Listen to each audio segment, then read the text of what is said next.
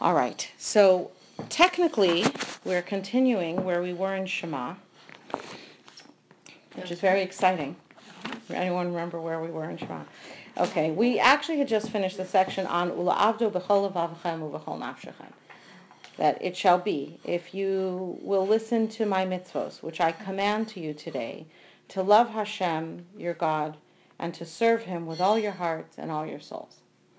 And we haven't yet done is the next part, which is, and I will provide rain to the land in the time. Okay, so that's what we were thinking we were going to start today. But I'd like to insert another class here between, before we start really talking about the rain some more, which is just as well, because going into Sukkot, that will be better to talk about rain. Right.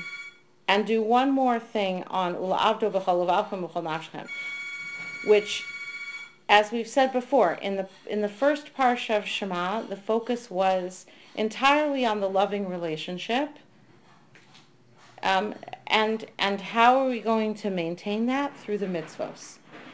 And now we get to V'hayim Shema, and we're talking about reward and punishment in regards to doing the mitzvos, but it's still based on the love. So it's that somehow we have to transition from what happens in our head and what happens in our heart to our actions. And so that's a very appropriate time going into Yom Kippur, which is really what we're doing between Rosh Hashanah and Yom Kippur. In Elul is Ani L'Dodi V'Dodi Li, and working on the love, and Rosh Hashanah, that Hashem is the Melech, and that's building off of the love. And then we start to evaluate our actions and say, where are they falling short? What do we have to ask forgiveness for? In Yom Kippur, we ask, we confess our sins 10 times. So this is exactly the moment when we need to be talking about making that transition from love of Hashem and awe of Hashem and turning that into action. And I don't know about you, but I know that my experience is not unique, which is kind of looking at maybe even 20 years of Cheshbon HaNefesh around this time of year and saying, gee, this list looks very familiar. I could have just Xeroxed the one from 20 years ago and it wouldn't be too far different. So maybe I haven't gotten it down right. Maybe I haven't figured this out. I'm not promising to provide all the answers, but I think at least a direction is helpful and specifically tied to these ideas that we're talking about. It's not just that I am using this as a segue to talk about Yom Kippur, even though I think that would also be appropriate, but I think it actually goes here with Shema. To introduce this idea, I'm going to go to something that I taught yesterday, and the shiur is already online. So I know this is the first time I've done it this way. I gave a shiur yesterday on an introduction to brachos, but this is a second introduction to brachos, and I didn't do it in this shiur. It's something since then that I learned. So you all haven't heard it. Okay. I recommend you hear it because it's actually the basis for what I'm going to say today. And I'm also going to send the link from today's class to the ladies at yesterday's class so they can hear the part about attaching it to Yom Kippur, because it wasn't time to do both in one session. Mm-hmm. There isn't going to be time today to do both either, because that was a 45-minute class or 47-minute class. Okay. Somehow you have time to do both. Thank you. I'm splitting it into 2 different days, so that makes it much simpler. All right. When you say yesterday, Tuesday. Where? And near La Brea. Ah, you're not here. Not here. No. Otherwise, I haven't been hiding I from you. have to find a place to live here, so I don't have to. Hey, you should come live right here. Yeah. Okay. So what I'm going to do, we're not going to do, there's a lot of things that would be very nice and very interesting and whatever, but I want to just focus on this one missing piece. So I'm going to start with a little passage from Abu Draham, as he's commonly known, or Abu Darham, which is probably his name. Habracha hi. A bracha is, so you'll forgive me for going back to brachos here, while we're in Shema. A bracha is bedibur hapeh umachshavas halev. A bracha consists of spoken words from the mouth and thoughts in the heart. It requires both. Really, a person is comprised of a body and a neshama. And it's fitting for the person, the ideal would be L'davik bekono, to cling to his creator, v'la'amod nachacho, and to stand before God's presence, tomid mitzad nishmaso, at all times continuously. That would be the ideal from the point of view of your soul. And in fact, it's something we aspire to in the next world, presumably. Ela she'eno yachol mitzad gufo. But physically speaking, you can't do that. No matter how great your Shemona Esrei is, you can't spend 24 hours a day in Shemona Esrei, even if that were the degree of closeness that we were looking for. Lekach, therefore, berchosav nochach v'nistar. When we make a bracha, we refer to both that which is hidden and that which is present. And that touches on another issue, but in other words, we're referring to both the spiritual side and the physical side. That which we can see and that which we can't see. So we have Baruch Atah Hashem, which is second person, directly talking to God, standing before him, and Elokeinu Melech Haolam in third person, where we're not standing before him. So in some ways we're living standing before God. That's our ideal for the soul. And in some ways we're living in the physical world because that's the reality of our bodies. There's only so much they can handle. Just turned all the pages over. Whoops. Okay. Rav Hirsch starts to bridge this gap. So point number one is that the bracha itself, the process of a bracha, which is comprised of two pieces, a physical piece, which is the words, the vibrations coming out of your mouth, and a mental and emotional piece, which is the thoughts of the heart. Mm-hmm. You unify that in the bracha, and in this way, you are presenting both the nochach and the nistar. You have the bracha is the bridge between our spiritual life and our physical life. So when we're going to do an action that's a mitzvah, we make a bracha to go with it. The bracha is the means of bridging the spirituality and the physicality together. That fits what we know about a bracha as a conduit, as a way of both recognizing the shefa from the spiritual to the physical, and also wishing it to multiply, or amplifying it, or illuminating it. Rav Hirsch says, the fruit of this inner divine service is his term for tefillah. The fruit of this inner divine service should be the divine service of the deed, which means the fruit of tefillah should be mitzvah. When you daven, that should have an impact on your actions afterward. Maybe not day to day. Maybe you don't see a change every time you daven, a big change in your actions down the line. But somehow the process of tefillah, of drawing close to Hashem, should be visible over time in a change in our actions. Now, I'm going to go back a paragraph in Rav Hirsch to show you his description of what would happen to you when you're davening. The process that you'd go through in your davening that would lead to a change in your actions. In tefillah, you should step out from the striving after the future and view your past and that which has come to you in life.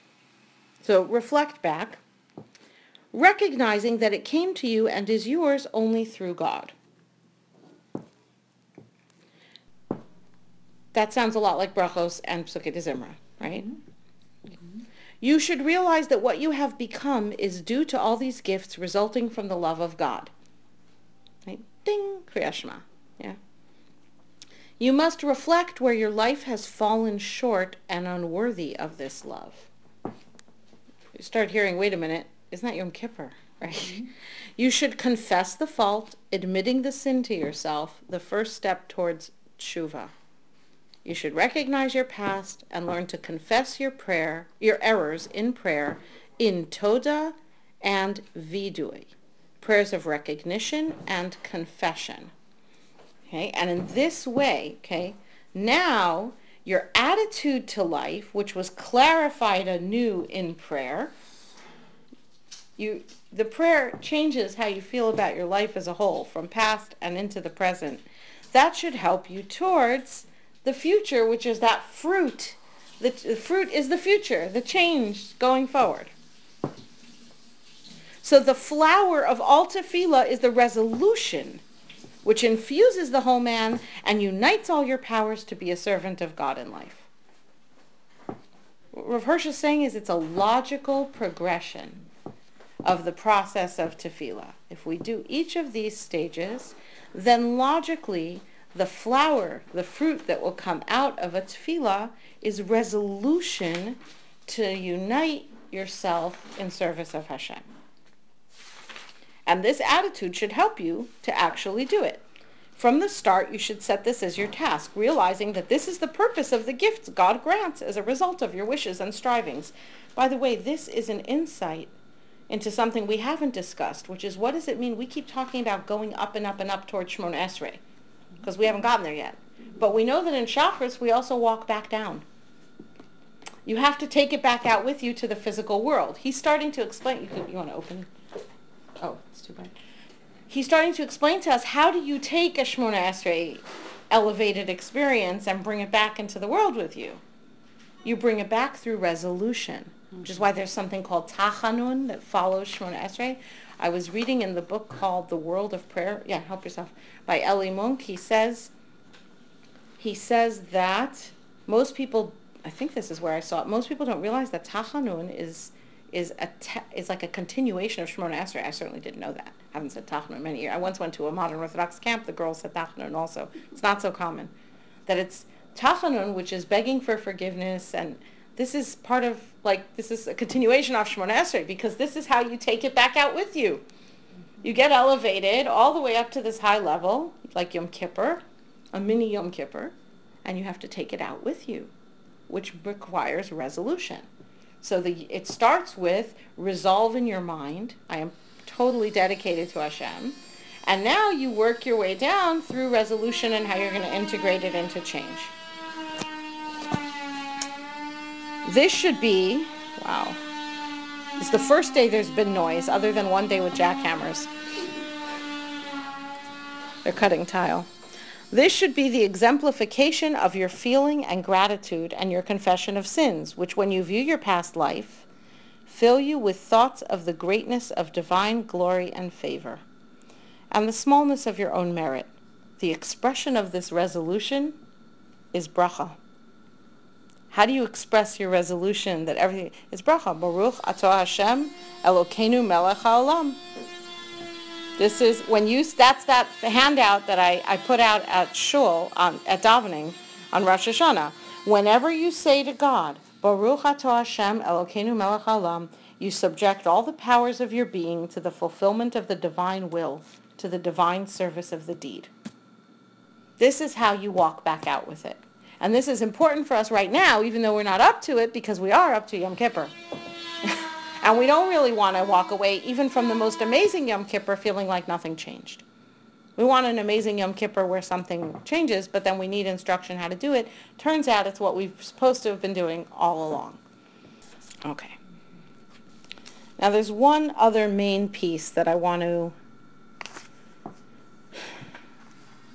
By the way, this is the connection that he hinted to in showing us that vidui, which means like confession, speaking out loud what we've done wrong, and toda, which means giving thanks, are really the same word. They're both the same root, toda, lehodot, to give thanks, which also means to acknowledge. As in modim anachnu lach, it can mean we thank you, but it can also mean we acknowledge that you are, right? It's modim is a hodah is a type of acknowledgement where you acknowledge that the other person has power. And you don't necessarily. It's putting the other person higher than yourself, kind of hodah.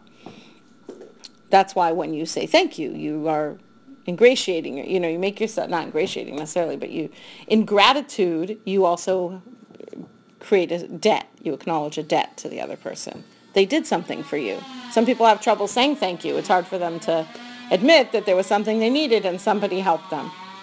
Okay, those are two sides of the same, or you might say those are the two sides of the chain of Rabbeinu B'chai, that shalsheles of the Shefa Bracha, is recognizing that we receive, means admitting that, right, that we need it. And then being able to look back up at it is the gratitude. So this kind of goes both ways, being able to receive, being able to acknowledge that we are needy, that Hashem provides for us. This is all the aspect of bracha. That's what a bracha is supposed to help us do, is exactly toda and vidui. All right.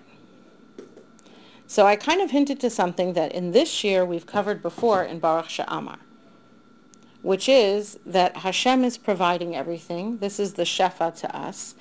But that also means acknowledging that we had need, that we are not whole and independent on our own and can just manage, thank you very much.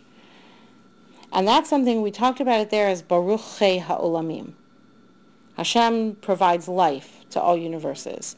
And I don't know if you remember, we talked about it once, comparing it to the bracha after shahakol foods, like general foods, right? That bori nefashos rabos v'chesronan. Hashem, you created many souls and made them all chaser. They're all lacking in some way.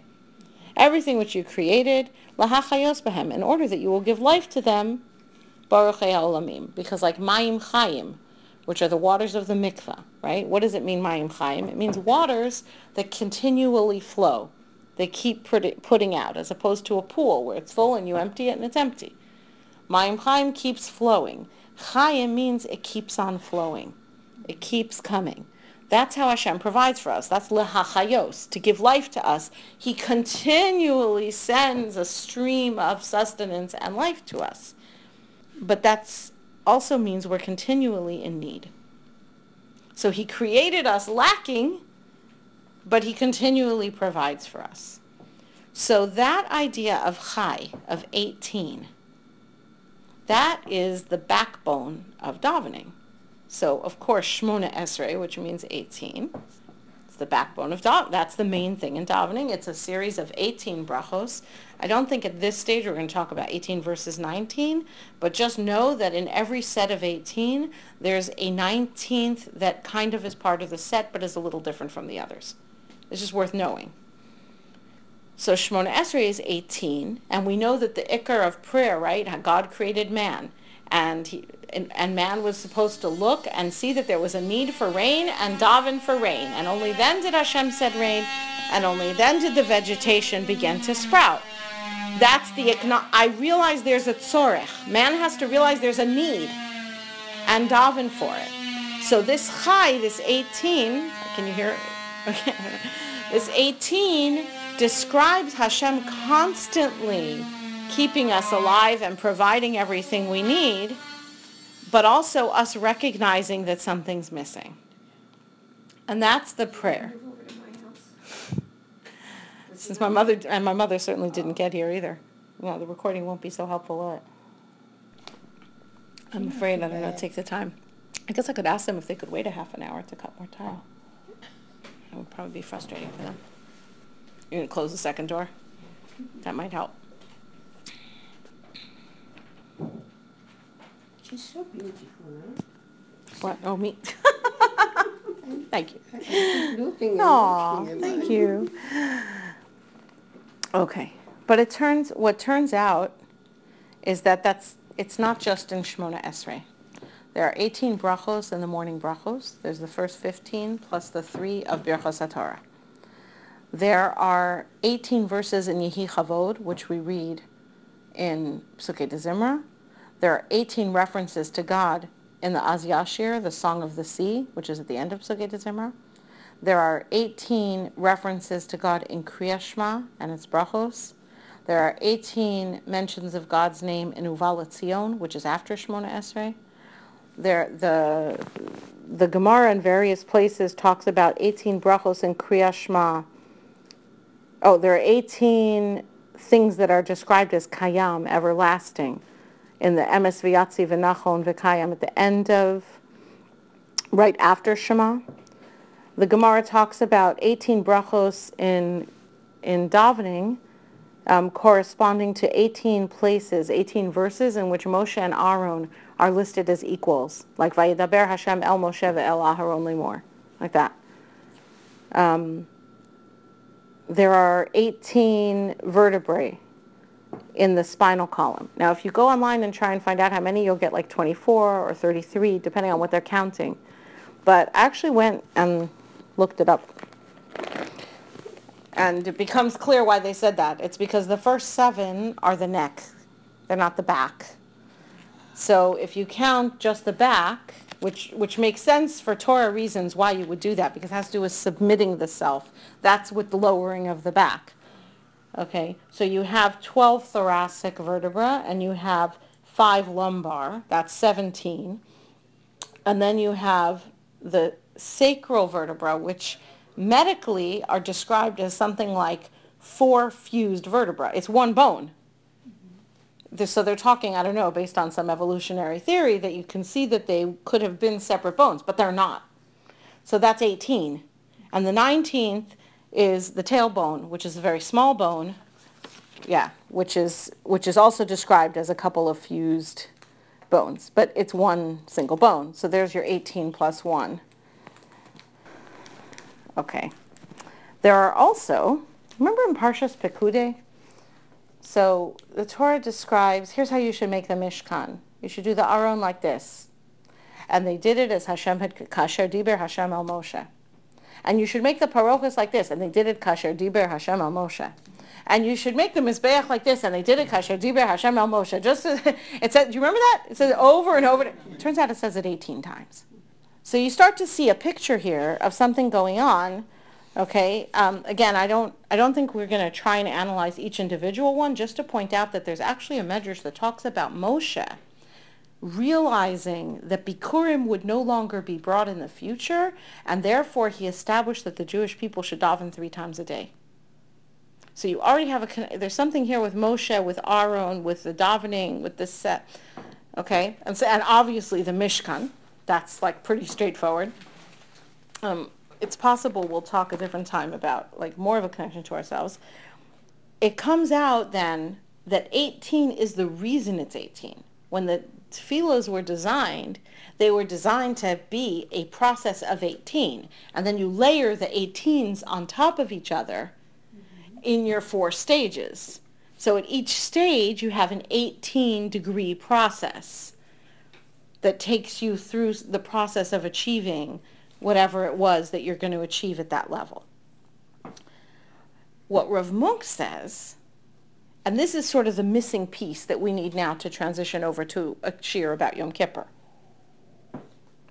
is that each of these is a case, other than the spine, of 18 shemos, 18 names of God. 18 shemos in Tehillim of Havul Hashem B'nai Elim. I didn't even mention that one. 18 prakim of Tehillim till you get to Yehiyu L'Ratzon Imrei Fi. In each case, it's a reference to God times 18. It's a name of God times 18. So on the simple level, let's say the pshat is, in davening, we are submitting our physical means and resources before God. Right? That's the dedication.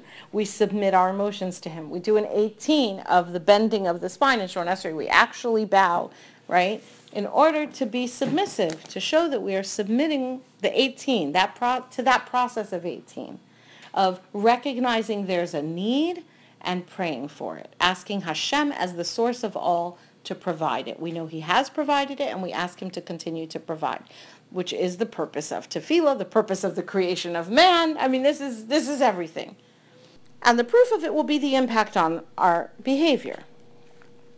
But there's another piece that Rav Munk gives, which is that in each of these cases, if you have the 4-letter name of God, which is the Shem Havaya, Yud, He, Vav, and He, Hashem is the loving, benevolent, merciful creator of the entire universe, and He is infinite.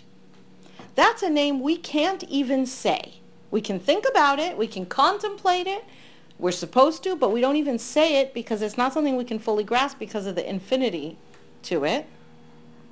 But when you multiply 18 times the 4, you take that 4-letter name of God and you have it now in a set of 18. What you have is 72-letter name of God. You have God's name, but now you've made it into 72 letters, 18 times 4. Which he calls that the great divine name. This is something once in a while, if you read a Hasidic book ever, they'll have some reference to the Shem HaMefarash, the very explicit name. This is a name that we don't even, I don't know. I don't know if anyone even knows it now. Like this is, when it described Moshe killing somebody using the Shem HaMeforash, you're talking about the 72-letter name of God. So in other words, in the process of davening in such a way as to in fact reveal Hashem's presence in everything. Hashem is the source of everything and our need for him. We're also, it's almost like subliminally, also recognizing that the real core of that is Hashem's 72-letter great divine name. It's so great that we can't even contemplate it. It's only indirectly created through combining 4 letters 18 times. Okay. So now that we've had that introduction, all that was the introduction. One last piece of introduction, which I think we probably hinted to when we talked about brachos here, which was the idea that those first 18 brachos really tie back to things that happened in Gan Eden. Remember, everything always came back to Gan Eden, Gan Eden, Gan Eden. Their eyes were opened, the clothing, the belts. You say, why those things? It turns out that the reason for those brachos being chosen is specifically because of changes that happened as a result of the sin in Gan Eden. And at the same time, we're choosing those to be the specific items which we thank Hashem for giving us the means and resources that we have, and we dedicate them to serving him. That's what we do in brachos. So if you put those two ideas together, what you have is we're thanking Hashem for these specific means and resources, for the opportunity to draw close to him using these things. Because he could have just said, never mind. You blew it, human beings, never mind. That's what he said to the snake. Here's your food, go off and eat. Go, eat dirt. You'll never want. You'll always have everything you need. But I don't want to hear from you again. And with humans, Hashem said, no, I still want to hear from you. I still want to live with you where you notice the need, and that reminds you that I'm the source of all, and therefore you asked me for it, and therefore I provided for you, and we live in close communication all the time. That's love. So when we say our brachas in the morning, what we're saying is, you are allowing us to come back and relate to you with open eyes, with a belt, with tefillin, with covering our hair, with being a woman or a man, being a Jew, not a slave. All of these things that for most of humanity, the outcome was different. Not that they were wiped out completely, because they weren't. And part of having a Jewish person and a Jewish community is the fact that then all of humanity is drawn along and is blessed through the Jews, right? But thank you. Thank you for letting me approach you. Thank you, even if it's the hard way home, for giving me a way home, not locking the door on me. It's true that I have a long way back. The world of exile, whether we're in exile or not, this world that we're in is a world that is exiled from Eden. And that long, hard road to return is a big blessing. Because even though it's a lot worse than the short, happy road of just staying there, it means there's a way home. So thank you for giving me the opportunity and then giving me the tools on top of it to be able to come back to you. Okay. This starts to sound like Yom Kippur.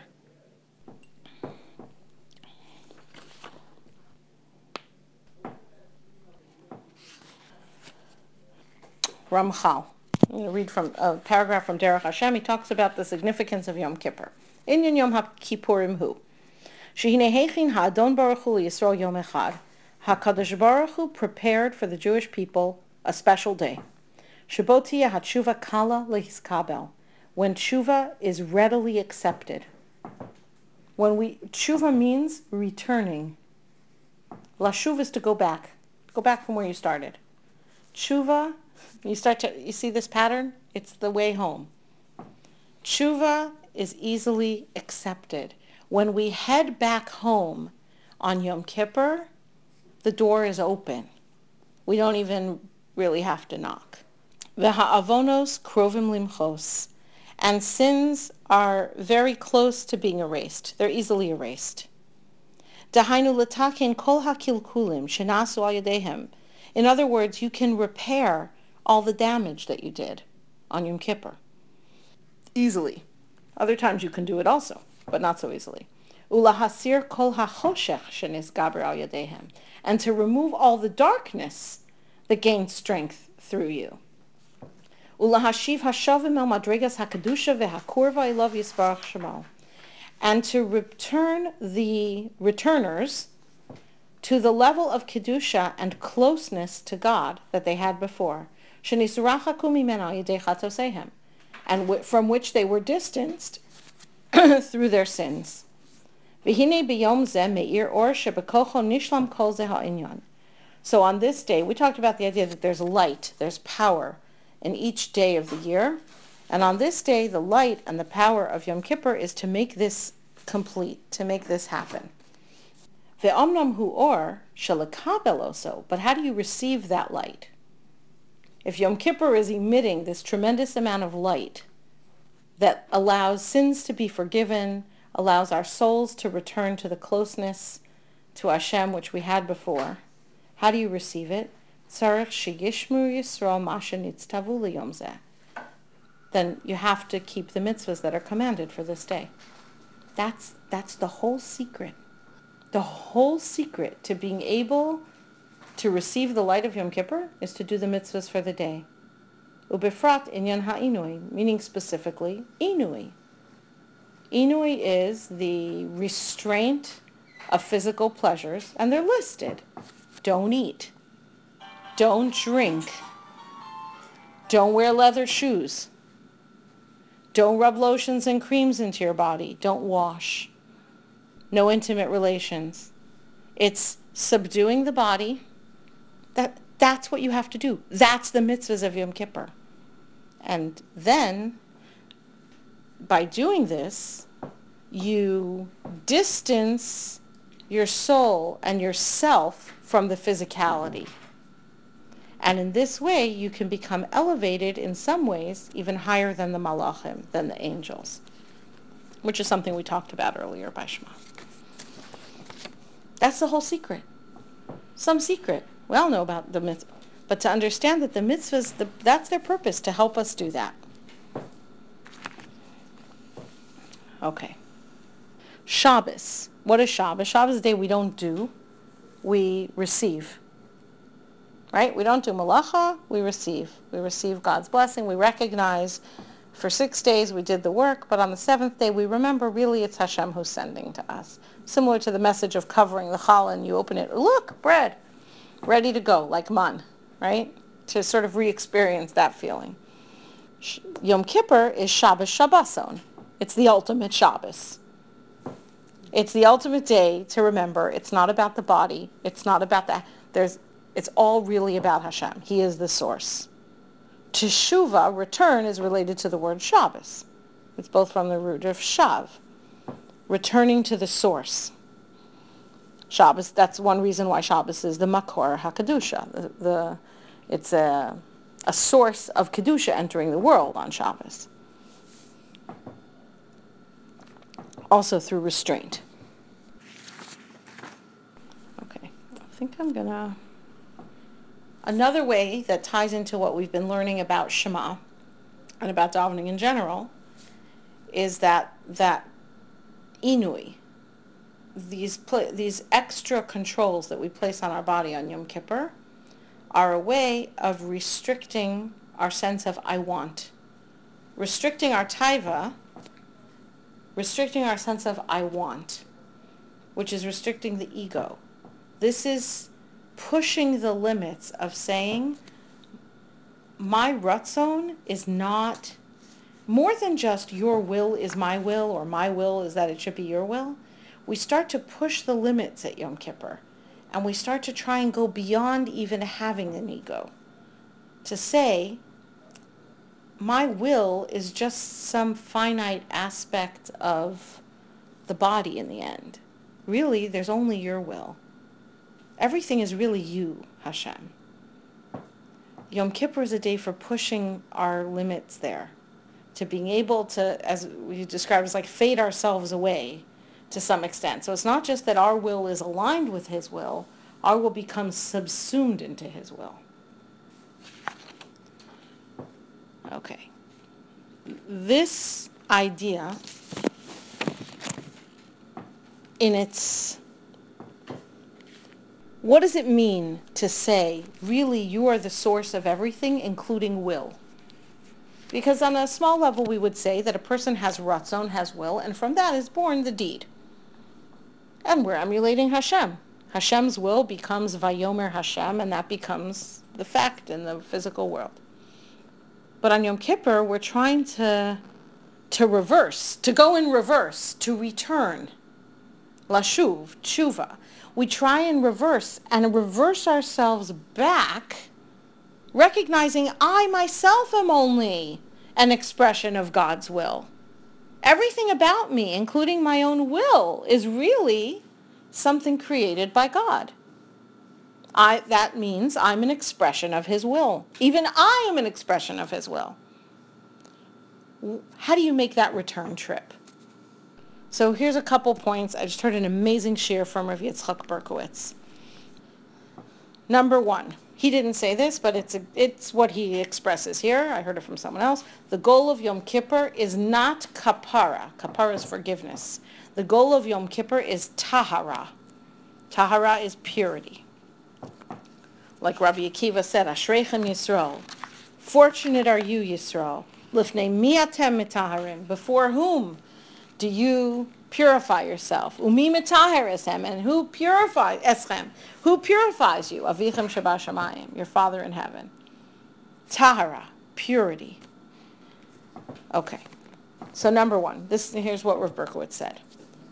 On Yom Kippur, we say, here's how do we reverse? How do we do tshuva? Meaning reversing back to our source. Whoever I am, whoever I really can be, that's who I'm going to be. Now that has a few steps to be able to answer that statement. Because whoever I am, well, I better have to find out who I am. And that's who I'm going to be. Well, what's the plan for getting there? But whoever I am essentially, that's who I'm going to be. And that kind of soul searching walks a fine line. How do you not get depressed? Because even if you say, well, I'm going to soul search, I'm going to look at my strengths and who I could become through my strengths, I still have to look and see where I'm not meeting up to the potential. And that's pretty discouraging. And the davening on Yom Kippur could also be discouraging that way. Again, you say over and over again, all the sins that I've done, how small I am in red. It's a reality I'm looking at. It is the reality, but it's a sad reality how small I am compared to what I could be. On the other hand, just speaking logically, if I'm going to come away from Teshuva feeling beaten down and depressed, I'm not going to get anywhere. If I'm going to come away from Teshuva feeling energized and renewed in my commitment, I'm going to get somewhere. So it must be that somehow I have to do Teshuva, and in doing so, come away with what Rav Hirsch called the resolve, right? The resolve to express my experience in improved deeds. So here's really, it's a brilliant insight that Rav Berkowitz gave. He said, okay, so how do you become a greater person? He said, the first thing you have to do is ask, why do we sin? Why do we ever do things wrong? So I think our first reaction is because we make the wrong choices. Or we allow ourselves to be pulled by our taivas or our, feelings or our whatever it is. It's true. We're not absolved of our responsibility for our bad choices. We really are responsible. On the other hand, we don't sin at random. Each one of us has different things that we find challenging. And the reason for that is that in addition to having God-given strengths, we each have God-given weaknesses. Our sins are not random. Our sins are a result of weaknesses of character, which we were given by God, either at birth or through circumstance. Which means that just like it would be gaiva, it would be arrogance to take the credit for your strengths and talents beyond the extent to which you work to cultivate them. But just for the fact that you have a strength or a talent, you can't be proud of that. God gave it to you. You also don't have to carry all the blame for your weaknesses. God gave them to you. This is a very, very powerful insight. It's a big deal, Rabbi Berkowitz. Mr. Responsibility. Rabbi Responsibility. Okay. Now, we're still responsible even with all of our talents. We can take credit to some extent for the effort we've put in to cultivate them, to direct them, and we are liable for the weaknesses to the extent that we cultivate those too, right? But we don't carry the full load. The fact that I'm lazy or the fact that I'm, I don't know, arrogant, whatever it is that's inborn to the character was put there. I'm not responsible for the fact that he put it there any more than I'm responsible for the good stuff that he put inside of me. Hashem chose not to make us perfect. He created malachim when he wanted perfect creatures, and he created humans that were imperfect. It is his ratzon, it is his will that created us as imperfect. He gave us strengths and weaknesses. However, for every character weakness that a person has, he will have a character strength that is specifically designed to correspond to it, that can be used either to correct it or to strengthen it or to compensate for the weakness. He says this is part of when we say that every person is unique. It's not just that we're unique in our blend of strengths and weaknesses. They're paired sets. The strengths and weaknesses go together in order that we have the tools to work with. So, and this is his statement now again. What do we have to do teshuva for? What do we really have to repent for? What are we blamed for? Not using our strengths to conquer our weaknesses. Isn't that by itself a whole different framing of our failures? It's not, I am such a bad person, I'm so weak, I'm so lazy. It's not that. If that's how I am, that's his fault. This is not my problem, right? My problem is, where have I failed? Where have I failed to conquer those weaknesses by using the strengths I was given? He said, if you could make a complete list of your character flaws, which is not so simple, you know what you would have? You would have a list of your mission in life. It would be your to-do list for life. That's also a very different way of thinking of your character flaws. Whatever it is, however long the list is, may you have a long life to deal with them.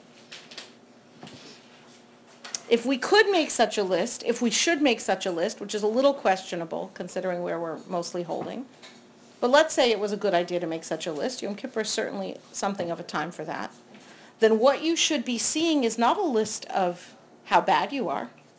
You're seeing a list of how you were created, right? What you're seeing is your to-do list. Here's the things that I'm supposed to use my strengths to work on. I need my collection, my unique collection of strengths is somehow perfectly aligned in order to deal with these problems. That's a lifelong process. The process of becoming a greater human being, he said, is not just saying, I'm sorry, I shouldn't have done it, I'll try and be good.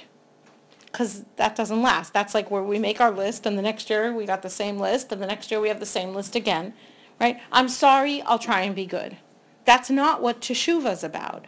Teshuva is struggling to know yourself, to understand why you're here, what you're supposed to be doing, and what Hashem had in mind for you.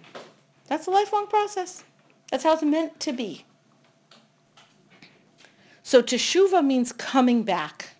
What are we coming back to? And we kind of hinted to it just before this. He says, we have... Oh,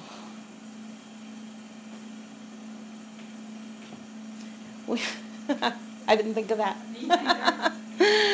We have, I think, an image in our mind. I know that I didn't realize it till he said it, but as soon as he said it, I was like, yeah, I guess so. That tshuva means returning to the innocence of our youth. He says that's definitely not true. To the extent that I think he quoted Ramchal, but he didn't say where. He says, Ramchal says, if you want to see evil in its purest state, look at a child under the age of 3. Now we look at that and we're like, that's the purest, most beautiful, right? This is like, okay. Okay, and do you want to see true goodness?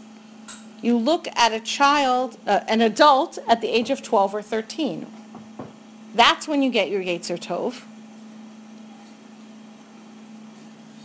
Okay, so we hang on. This innocent child is worse than a teenager? And all the baggage that the word teenager carries? How can that be?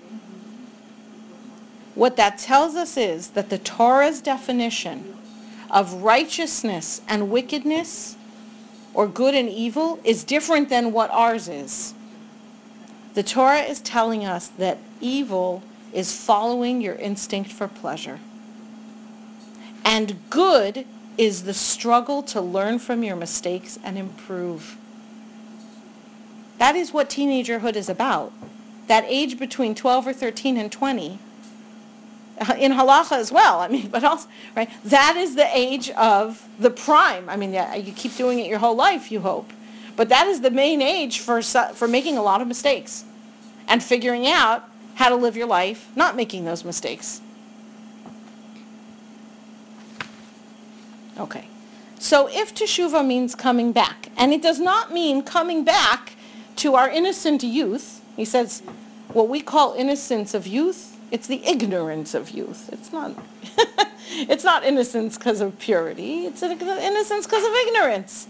We want to be intelligent. We want to use our minds. Okay. What are we coming back to then? Where are we supposed to be returning to? We're supposed to return to our source. What's our source? Hashem himself. That's what our soul is made of. Our ultimate highest level of neshama is part of Hashem. This is a piece of Hashem on high. That's where we're trying to return our souls to. On Yom Kippur, we reflect on the purity of our souls and the effort to make our combined body and soul both be a pure reflection of the purity we come from. That's the return. But that's a return that's not discouraging, it's not depressing, it's a return that's energizing. Because it just means, right, as we say, if you're failing, if you're sinning, it means you're alive. That's the other part of Chaim, meaning always imperfect, always flawed, always needing. Part of that is also in the spiritual aspect. We never quite make it all the way. And so we're still needy, and we're asking Hashem to return us. Right? On Yom Kippur, we also say, Hashem, I return to you, but you throw the holy water on me. Could you turn off the air conditioner for like 5 minutes or something? Because it's really loud. We've had tile cutting, and it's been a very interesting, okay. All right. So what I want to bring one other, there's really a lot of more things I'd like to do. We're not going to manage all of it. But I'd like to refer back to an essay from Rav Schwab, or it's not a whole essay, but a Dvar Torah from Rav Schwab in Mayan Beis HaShoeva, which we have come across earlier in V'Haya'im Shamoa, which would be just a few weeks ago, except for the fact that we took a 3-month break in the middle. Where he says, so this should say, it could sound familiar, but it's a really long time ago.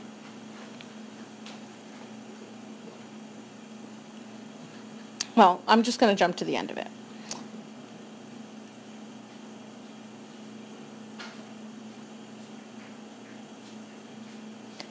Hashem answers all who call out to him in truth. So how can it be then that there are people who daven to Hashem and it seems that they're not answered? And the Medrash in Tehillim says, Amar Rabbi Yoshua ben Levi, b'shem Rabbi Pinchas ben Yair, mipnei ma mispalim Yisrael ba'olam haza ve'eino nenin. Why is it that there are people who daven for things in this world and they don't seem to be answered? Al yedei she'einon yodim b'shem ha'meforash. Because they don't know the Shem ha'meforash, the 72-letter name of God. And he brings a proof. They say, hang on, we're supposed to be? Like, what are you saying? Okay, so I can't... Listen to how Rav Schwab answers it. He's quoting someone else.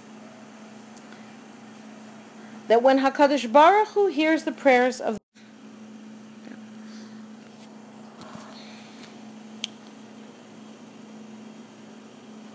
When HaKadosh Baruch Hu hears the tefillas of the Jewish people, and he sprouts for them their redemption, Az miskadel u'miskadeh shmo ba'olam. His name is made greater and more revealed and holy in the world. Sheroim ayin be'ayin, because people can see with their very own eyes, she'ona l'chol asher yikra'u ve'emes. Because you can see that Hashem is answering the person who davens him in truth, to him in truth. Therefore, when a person pours out his heart in prayer and in request, tzarich ha'adam lechavein, a person has to have in mind when he's asking, she'ikar tfilaso, that the root and the main thing of his prayer, hu kadesha al yedei shenose bracha me'es Hashem, that by receiving the bracha from Hashem, that Hashem giving him what he's asking for, his rabbi kvod shamayim ba'olam, that Hashem's kavod in the world should be amplified and made greater. When we ask for something, we should be asking in a way, no matter how hard we're begging for it for our own sake, we have to reformulate it in our mind. That means a lot of different ways. One is, I will praise Hashem. I will tell people, look what he did for me, right? I will thank him privately for what he did for me. It means that when he gives me this thing that I'm asking for, the health or the money or whatever it is, that the way that I'm going to use it will be making Hashem's name more recognized and multiplied in the world. We learned this passage from Rav Schwab. Zehu Perush, this is the meaning of Ein Yodim B'Shem, that they don't know Hashem's name.